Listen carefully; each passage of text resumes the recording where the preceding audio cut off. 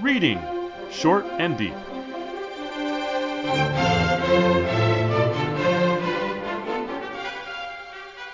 Hi, I'm Jesse. And I'm Eric. And today we're reading Short and Deep, Aschenputtel or Cinderella, folk tale, in this version by translated by Lucy Crane from the Brothers Grimm collection. I hadn't read this version before. Why did you prefer this version, Eric?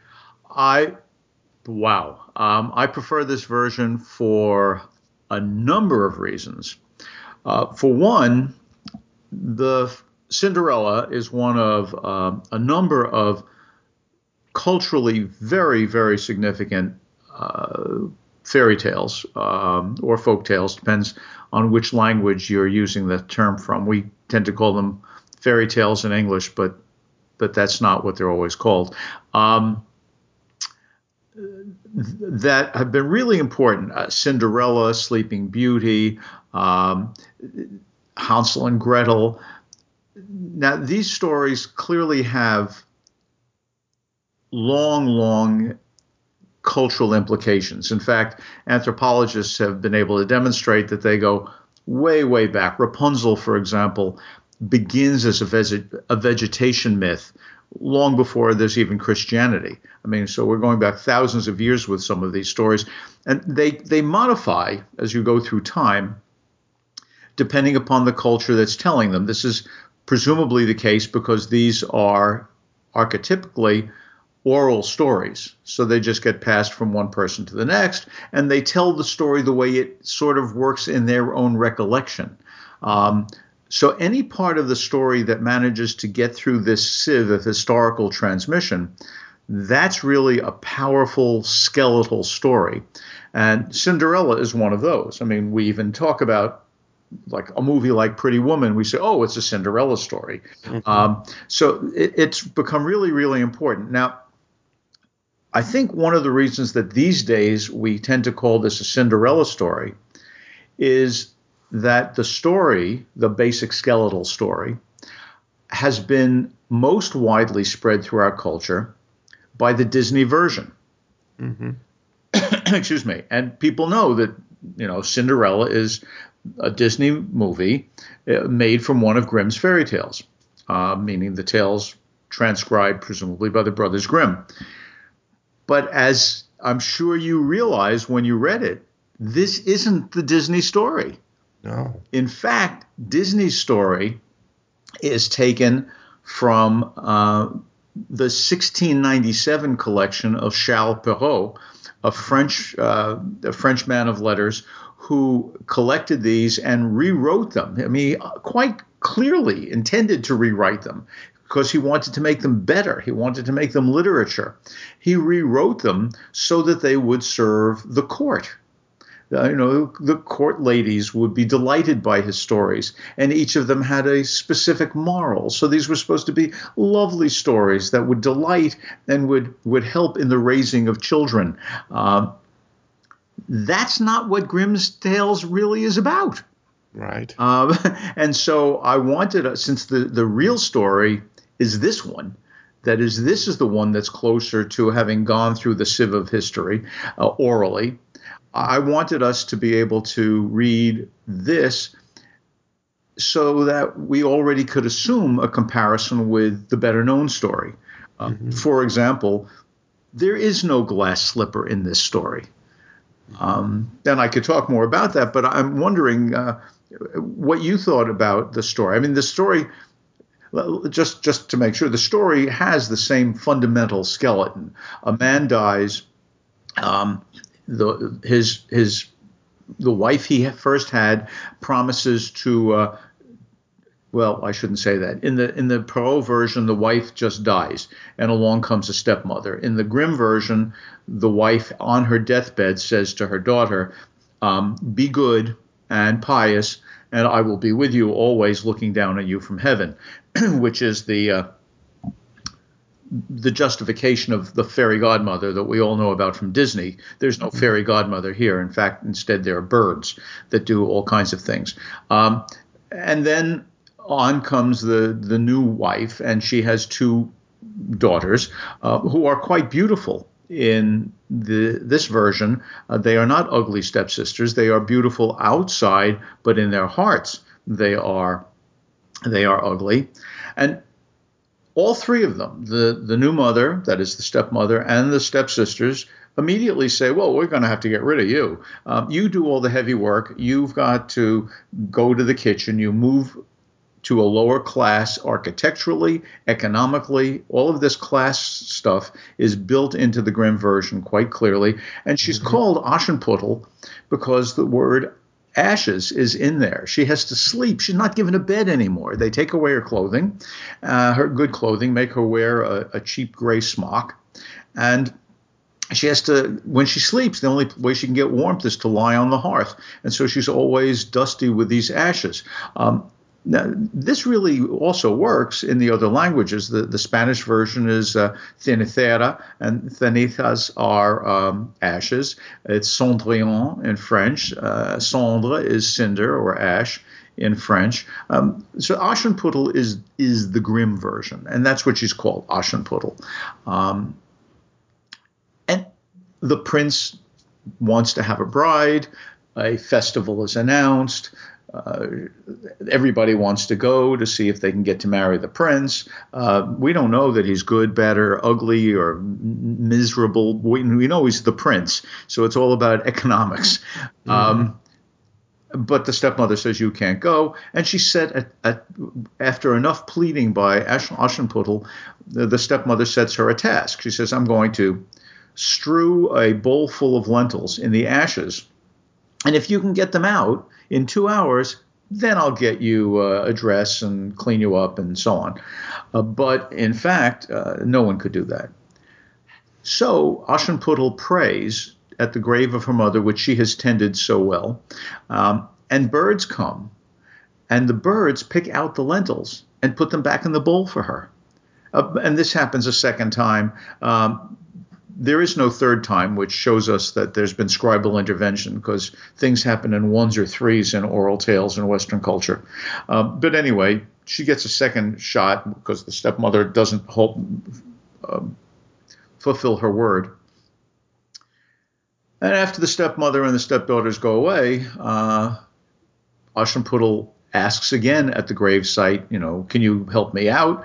And she gets helped out, and she goes to the ball. And the ball she goes to 3 times. The first time she runs away into a pigeon house. The second time she runs away up a tree. And the third time she runs away, but by then the prince has known that this woman with whom he is utterly smitten is going to maybe run away. So he has tar put on the steps of the palace, and her left shoe gets stuck in there. It is a gold shoe. It is not a glass slipper.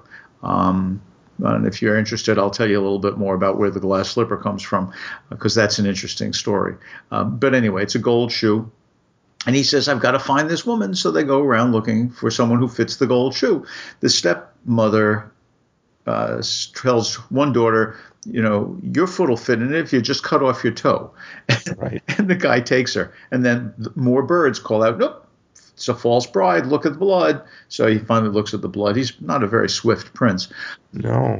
So he takes her back. The second daughter, she can't get her heel in. The mother says, cut off your heel. She cuts off her heel because, after all, once you're the princess, you'll never have to go on foot. Back to economics. Again, it doesn't work. The prince asks, have you no other daughter? And the father, that SOB, says, no, I don't have another daughter, except there's this little Aschenputtel my dead wife left me. Right. And out... Anyway, Aschenputtel quickly cleans up. She takes a shower, comes down, sits down, while the 2 false sisters, as they're sometimes called, had gone away to mutilate themselves in order to fit into the shoe and then come back. Aschenputtel sits down right in front of the prince, takes off her wooden shoe, and puts on her gold shoe. And it fits perfectly. And so the marriage is set. On the way to the wedding, the stepsisters, wanting to curry favor, they go there, and birds see them and peck out one eye of each of them. On the way back from the wedding, birds see them and peck out the other eye from each of them. And the way the story ends is not with, and they lived happily ever after. It's not, in effect, a story about Cinderella. It's a story about goodness and obedience in women, allowing them to get higher economic class. So it starts with a rich man. That's the very first line. There was a rich man, right, who doesn't care about his daughter because his wife is now gone, right? His sexual attraction to her is over. And at the end, we leave Aschenputtel, who presumably has married the prince, in between paragraphs, and we focus, by contrast to her goodness and piety, on the two stepsisters who are condemned to go through the rest of life blind. And that's the end of the story. So this is a very different story, I think, shaped in very different ways than the Disney version.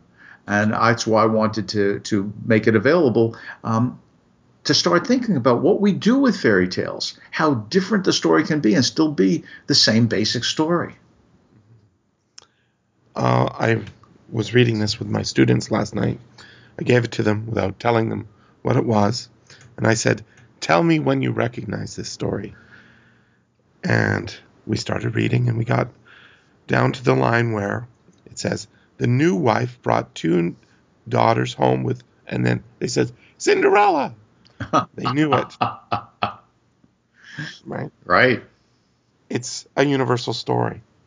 Everybody knows this story, even though I didn't know this particular one with the toes being cut off exactly and the ankle, and the lack of the fairy godmother. There's a lot recognizable within it. And there's also a lot of that sort of mysterious blindness that fairy tale characters have. Like, the prince doesn't recognize Aschenputtel except when she's wearing the shoe.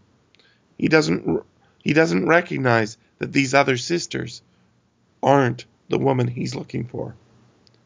It's almost like it's not the external beauty that he was going for. It was the grace that he had with her when she was dancing.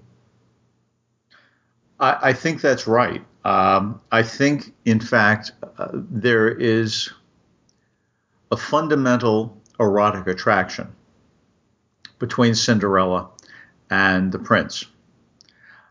That is, men are attracted to females visually and sexually.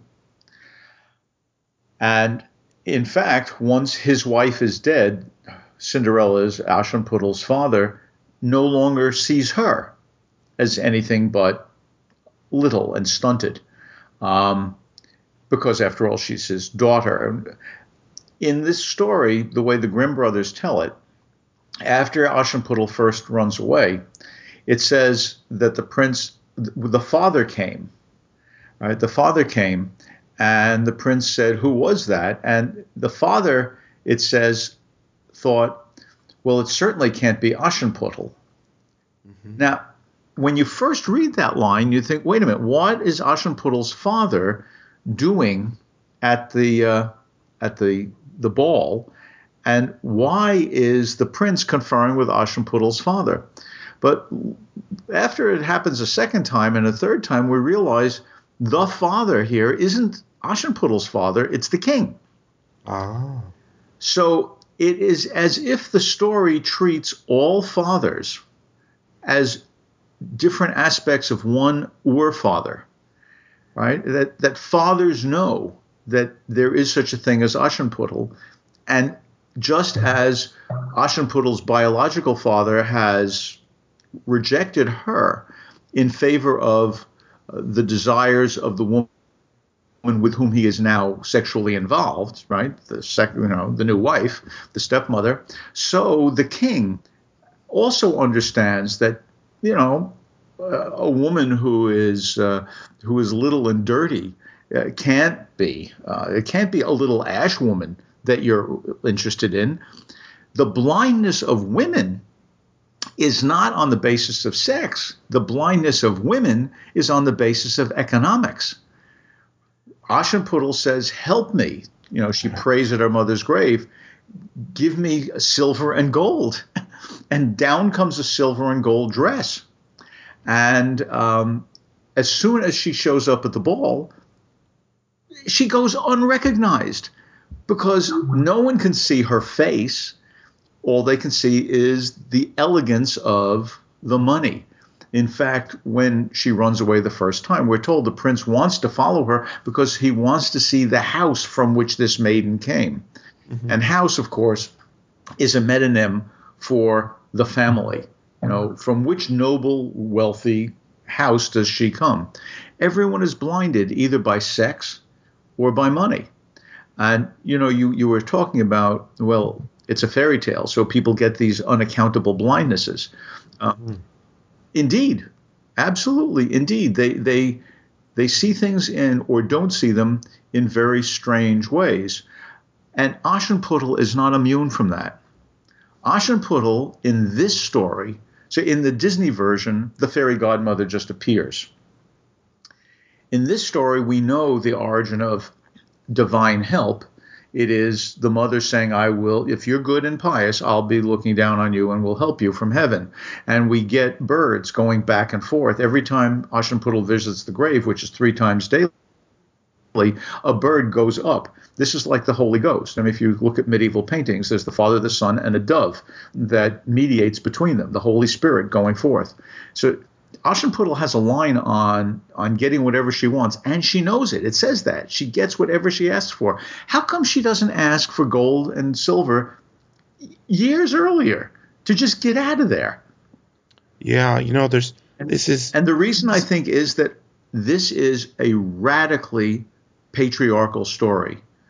Although it's a story about female piety, what it tells us is what matters is economic position and social class, and women get it by being good, obedient, and married, because it's the men who actually control the money and the world.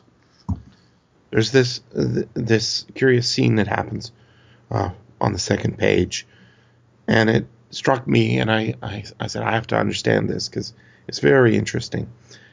So it says, it happened one day that the father went to the fair, and he asked his 2 stepdaughters what he should bring back for them. Fine clothes, said one. Pearls and jewels, said the other. What will you have, Aschenputtel? Said he. I like that this is, well, I don't like it. I note that the father is now calling her by this sort of derogatory name that the family has given her. She's lost her original name. She is now, to all of them, including her father, Aschenputtel. And instead of asking for fine clothes, jewels, or anything of high of value, she says instead that she wants, quote, the first twig, father, that strikes against your hat on the way home. That is what I should like you to bring me. And I was, why did she ask for that? Such a strange thing. It's almost like she wants nothing from her father, but can't say that because that would be rude. And yet, when the twig is to strike him, it has to be the one that strikes his head, right? Yep. Making him think, maybe, or something. But why hazel, right? So he returns, gives the pearls and jewels and clothes to the stepdaughters, and to Aschenputtel he gave the hazel twig. She thanked him and went to her mother's grave and planted the twig there, weeping so bitterly that the tears fell upon it and watered it. Why is she crying? Is it because her father only gave her a twig? Or is it because she's happy? Or is it because she's thinking of her mother being dead or her bad situation? It doesn't say. So bitterly that her tears fell upon it and watered it, and it flourished and became a fine tree. So, why hazel? That's what I was asking to myself. And I looked up hazel on Wikipedia. It's got a mythology and folklore for practically every kind of tree and all of that. Apparently the Celts thought it gave wisdom and inspiration.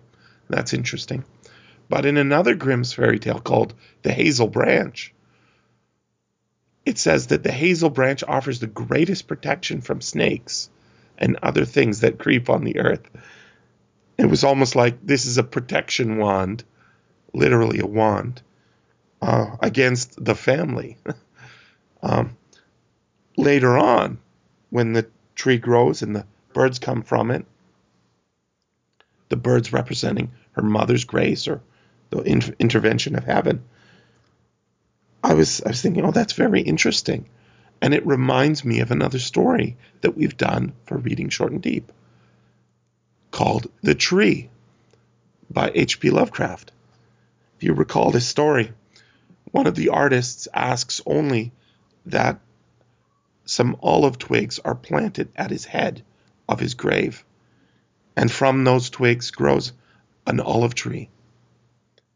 And I didn't realize it at the time, but thinking about why olive versus why hazel, olives are planted on people's heads to symbolize victory, olive boughs. Here, it's not victory, but protection. It's very interesting, and I hesitate to say this explains everything, but it certainly allows us to fill in the gaps between those strange blindnesses that characters have in thinking about why does the father act that way. We think he shouldn't be acting that way, and when this stick strikes his hat, it should make him think. It should twig him to something, if you know what I mean. It twigs us, and it twigged me. An important question is, how did Aschenputtel know to ask for the first twig that strikes against your hat?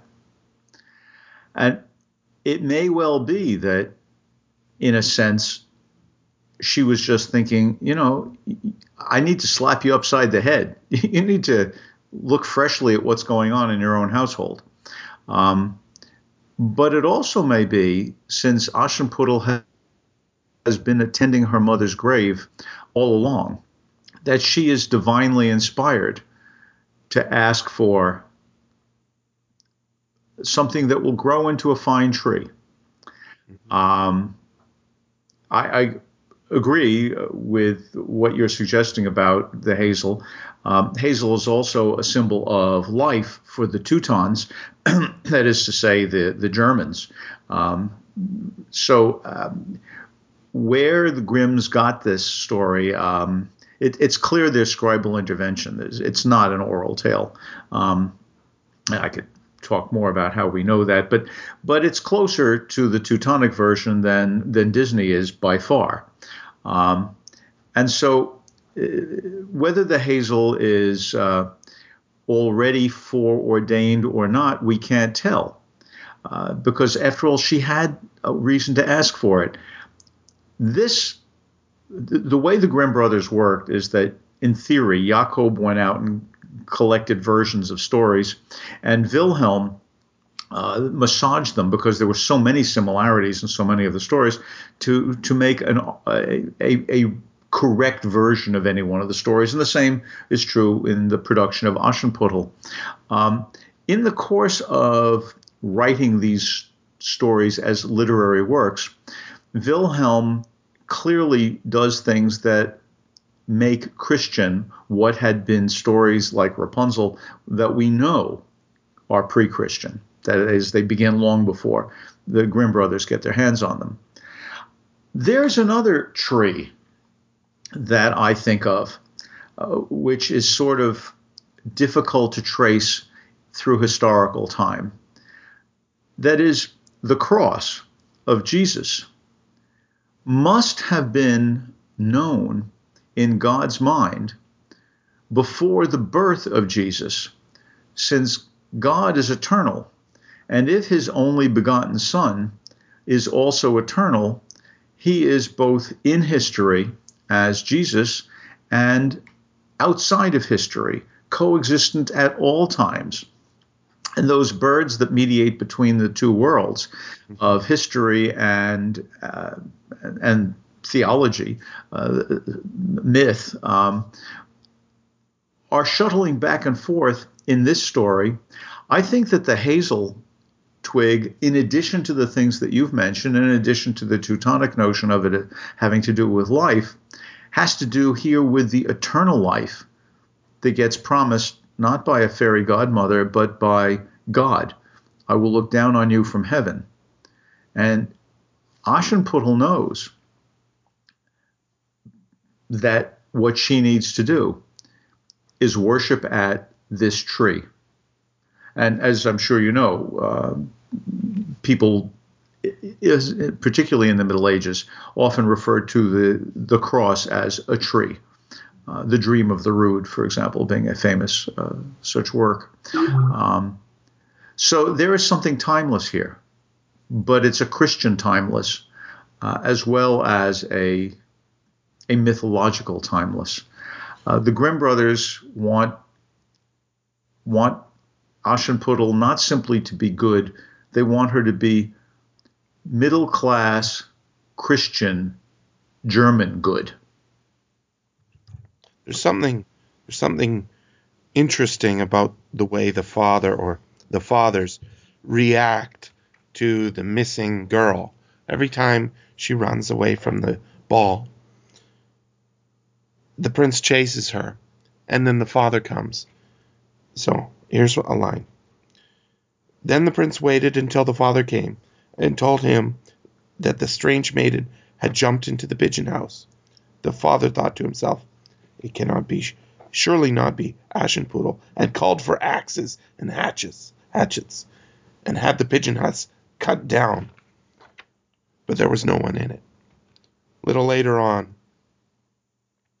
So he waited until the father came, and then he told him that the strange maiden had rushed for him, and that he thought she had gone up into the pear tree. The father thought to himself, it surely cannot be Aschenputtel, and called for an axe and felled the tree. This repeating of the chopping, right? The chopping down it's like he's chopping mad, right? Every solution to him needs an axe. And that sort of begs the question about the tree above the mother's grave. Absolutely. I think this is the moment at which to point out that because she is good and pious, she is the one, through her bitter tears, that causes this little twig, the smallest possibility of growth, to grow. And the tree becomes fine, as we're told. As you point out, the men take axes. The father, who is, I think, a combined father, the father has axes brought and destroys the pigeon house, which presumably is wood, or it wouldn't yield to axes, and the tree. So men are tearing trees down. Women, or at least Aschenputtel, is making trees go up. Disney tells us that Aschenputtel, Cinderella, has a glass slipper. In Charles Perrault's version of the story, Cinderella, Cendrillon, has pantoufles de verre, V-A-I-R, slippers of vair, V-A-I-R. Vair is squirrel fur.